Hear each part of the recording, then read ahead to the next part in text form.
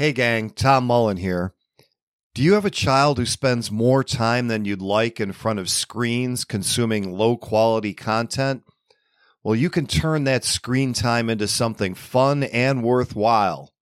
I'm talking about Mini Coders, an educational game-based platform including companion apps made for kids with video tutorials, virtual assistant, and games where kids learn coding skills while they play in the Roblox metaverse, all under the safety and guidance of a virtual assistant and in-game tutors. Mini Coders is perfect for homeschooled, unschooled, or traditionally schooled children alike and helps them build 21st century skills and have a ball doing so.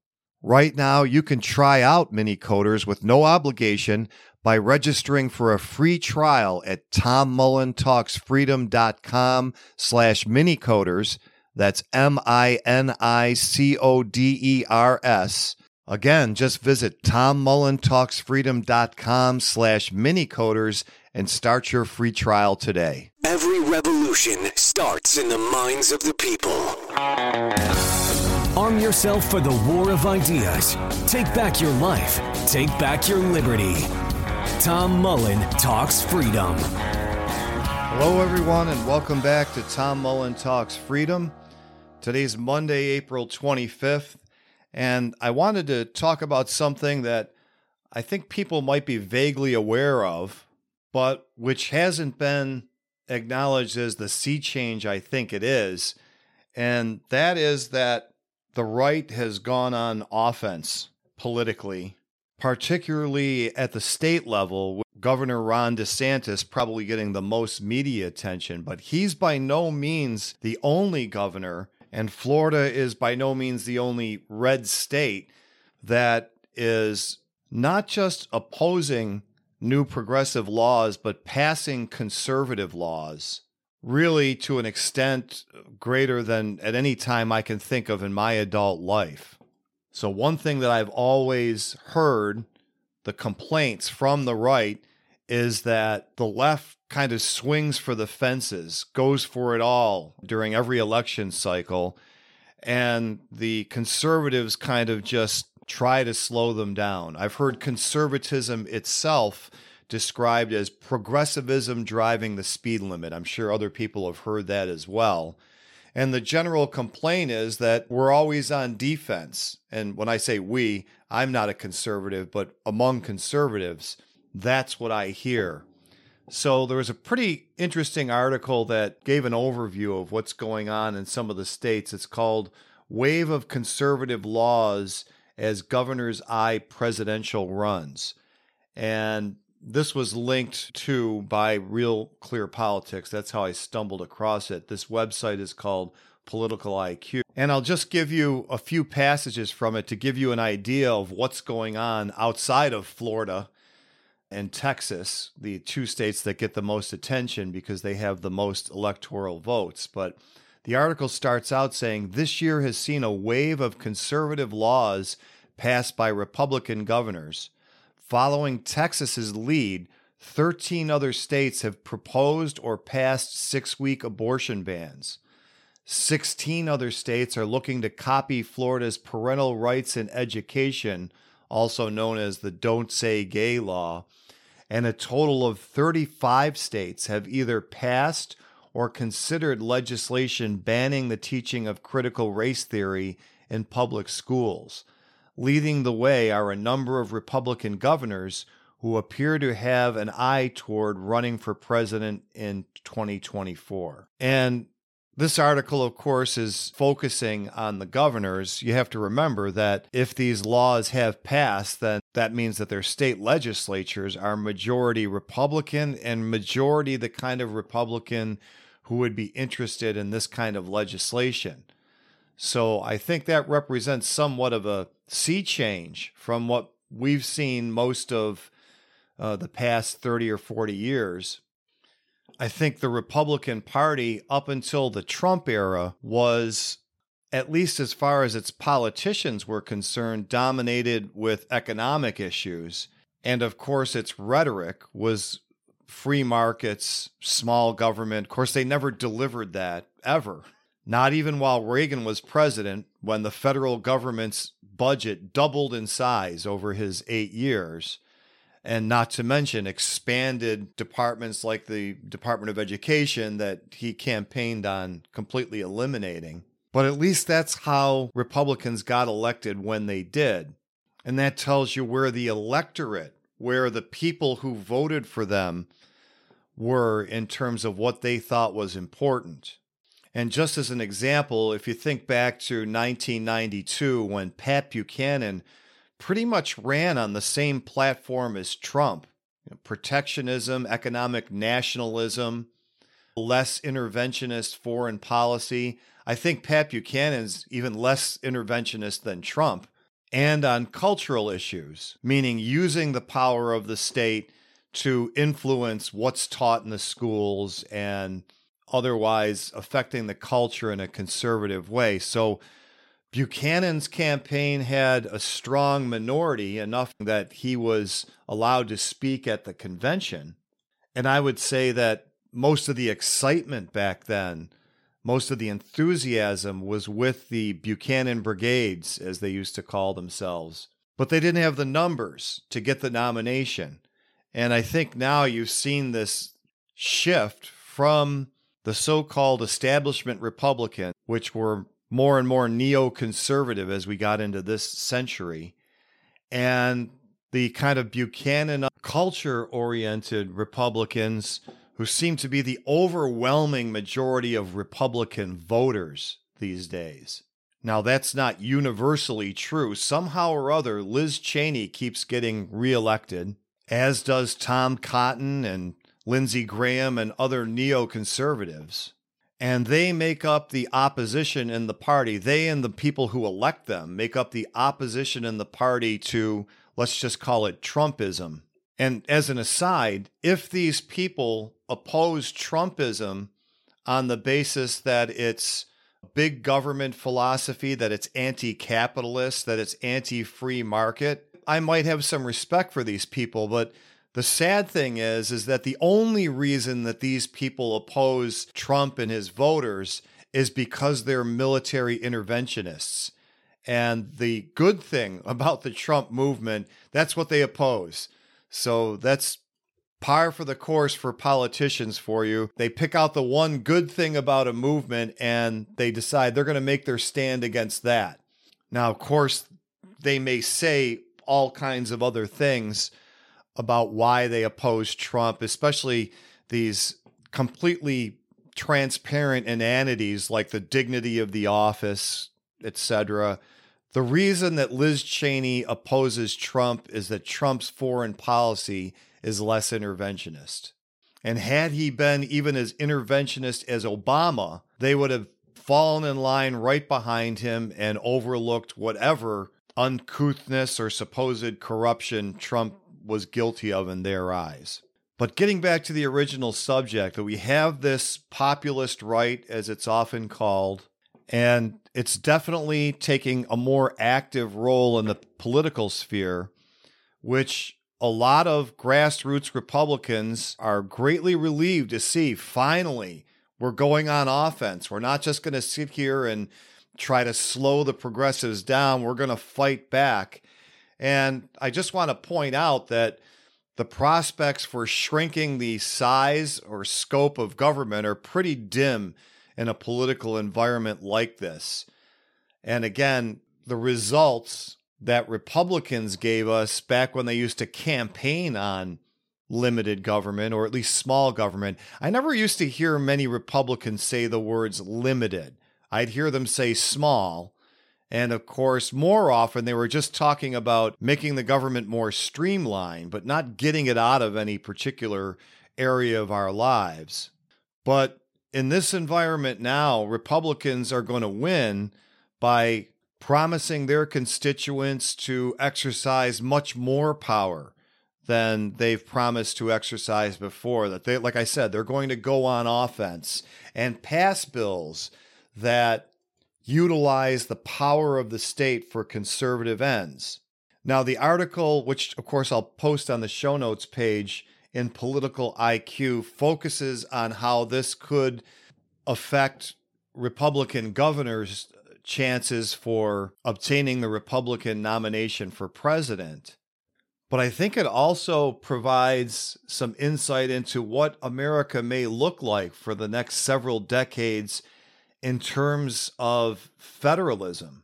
Because I think that since COVID, it is clear that the federal nature of the United States, these United States, in the plural, as it used to always be referred to, has been somewhat revitalized. Now, of course, the fact that the federal government showers money on all of the states to neutralize any responsibility state to state for their own policies kind of waters that down a little bit. But to the extent that, depending on what state you live, you may have drastically different policies on things like vaccine mandates, or if some of this legislation is successful, what's taught in the public school system, I think that's significant.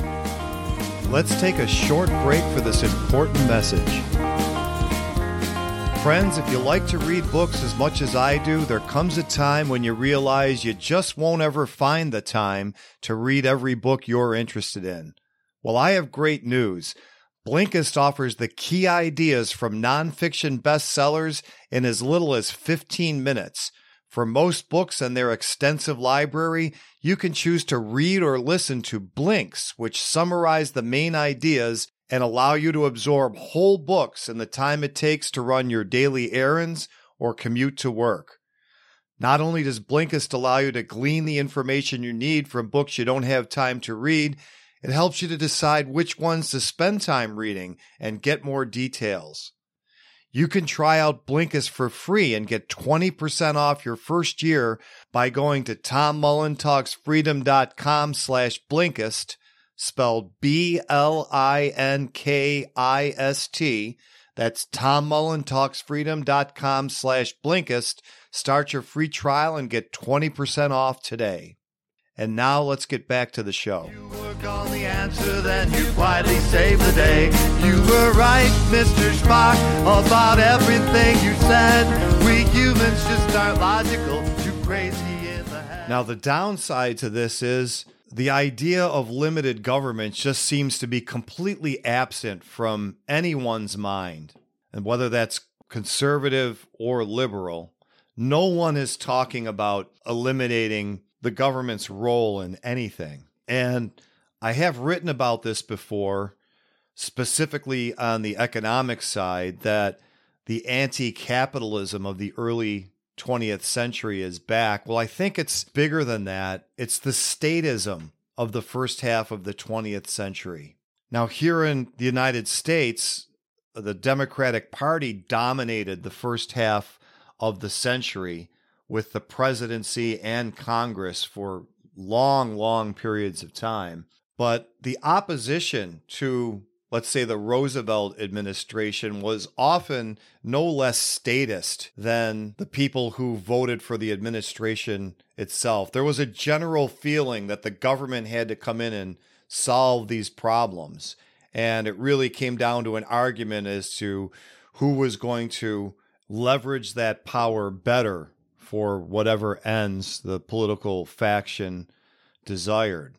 Now, of course, you did have some heroic anti-New Dealers out there, but really, even at the time, those were in the minority. There was a lot of opposition to the New Deal that admired Mussolini, which is ironic because the New Deal was based on Mussolini's system. So you had a general anti-capitalism during this period, and really anti-capitalism was at the root of all of the totalitarian regimes of the 20th century. That's something that people tend to forget. The Nazis were vehemently anti-capitalist, the fascists in Italy, anti-capitalist, of course the Soviets, anti-capitalist, all the communist countries. And the reaction against the progressive movement and the New Dealers was in large part a very statist one.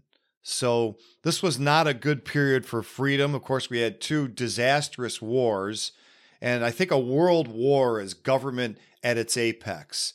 That's what you get when government has no limits, and when limits on government are removed uniformly throughout the world, you get the equivalent of a berserker just stumbling around with a giant sledgehammer, swinging it in every direction, destroying huge amounts of life and property, setting civilization back decades. And that's really what happened to Europe as a result of the world wars.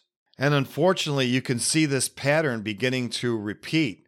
We've had several election cycles where the anti-capitalist sentiment has generated all the excitement. First was Barack Obama, and then Bernie Sanders and Donald Trump on both sides, railing against free markets, free trade, and specifically on the right, since the rhetoric used to be for free markets, this had to be denigrated as somehow childish and outdated. Well, this is just how people sounded in the 1930s. Believe me, this is nothing new. No, free markets and private property are not outdated concepts. And I think that this represents a real opportunity for the Libertarian Party. Because whereas before the Republican Party kind of pitched a lukewarm, watered down, free market platform that I think everybody in the back of their minds knew was mostly baloney, and if you listen carefully, was really just promises to tweak the existing system, the Libertarian Party has an opportunity to fill that whole free market space with a real message, but I think it's got to be a radical one. Just think about what's generated all the enthusiasm in both the Democratic and Republican parties over the past 7 or 8 years, and it's been what people perceive as a radical message. Now, with Bernie Sanders, of course, it was a radical message, and I think the left has shown the way. They're always swinging for the fence. They're talking about nationalizing all of healthcare, slogans like end capitalism. And on the right, Donald Trump really was able to convince people he had a radical message when it wasn't all that radical. He promised not to touch any entitlements. He didn't talk about cutting the military or cutting any major regulatory agency, as Republicans had talked about just 4 years before. But he made people believe that what he was going to do was going to be radical just by enforcing the immigration laws and putting on tariffs, which he did, which were a disaster. And that's something the Libertarian Party should point out. But the Libertarians can't talk about tweaking existing institutions. They've got to talk about eliminating whole swaths of government influence over our lives. Give people a message that they see and understand as radical. That's what they're dying to hear.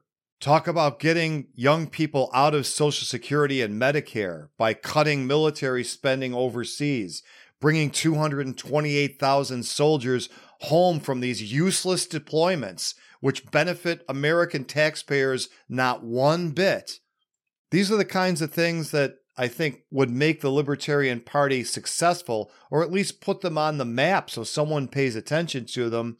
I think that's what the Mises Caucus is saying that they want to be about, rather than the party attempting to appear non-threatening to the status quo.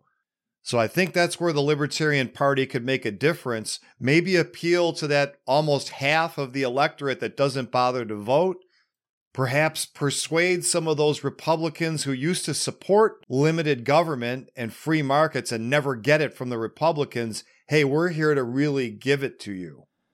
Otherwise, I think we're headed in a somewhat discouraging direction. We're seeing a cycle here where history kind of repeats.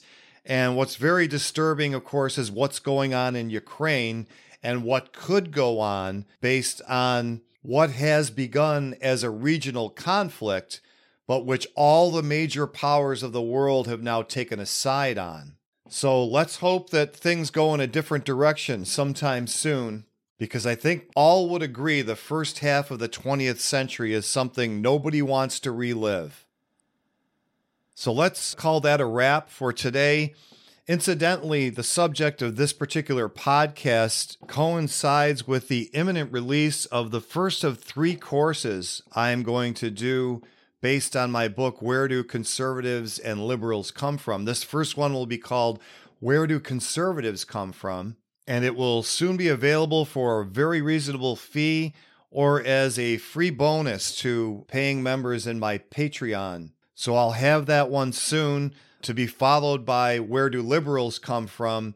And then a third lesson coming out of the book, Where Did the Founding Fathers Come From? So I look forward to making that available for everybody. And for the remaining 2 episodes this week, I'm going to have as my guests John O'Neill and Sarah Wynn, who are the authors of The Dancer and the Devil, Stalin, Pavlova, and the Road to the Great Pandemic. Great book that I recommend. And the great Norm Singleton to talk about some of these issues related to the general anti-capitalist and pro-government attitude that seems to have swept both sides of the political spectrum. So I'm looking forward to both of those conversations.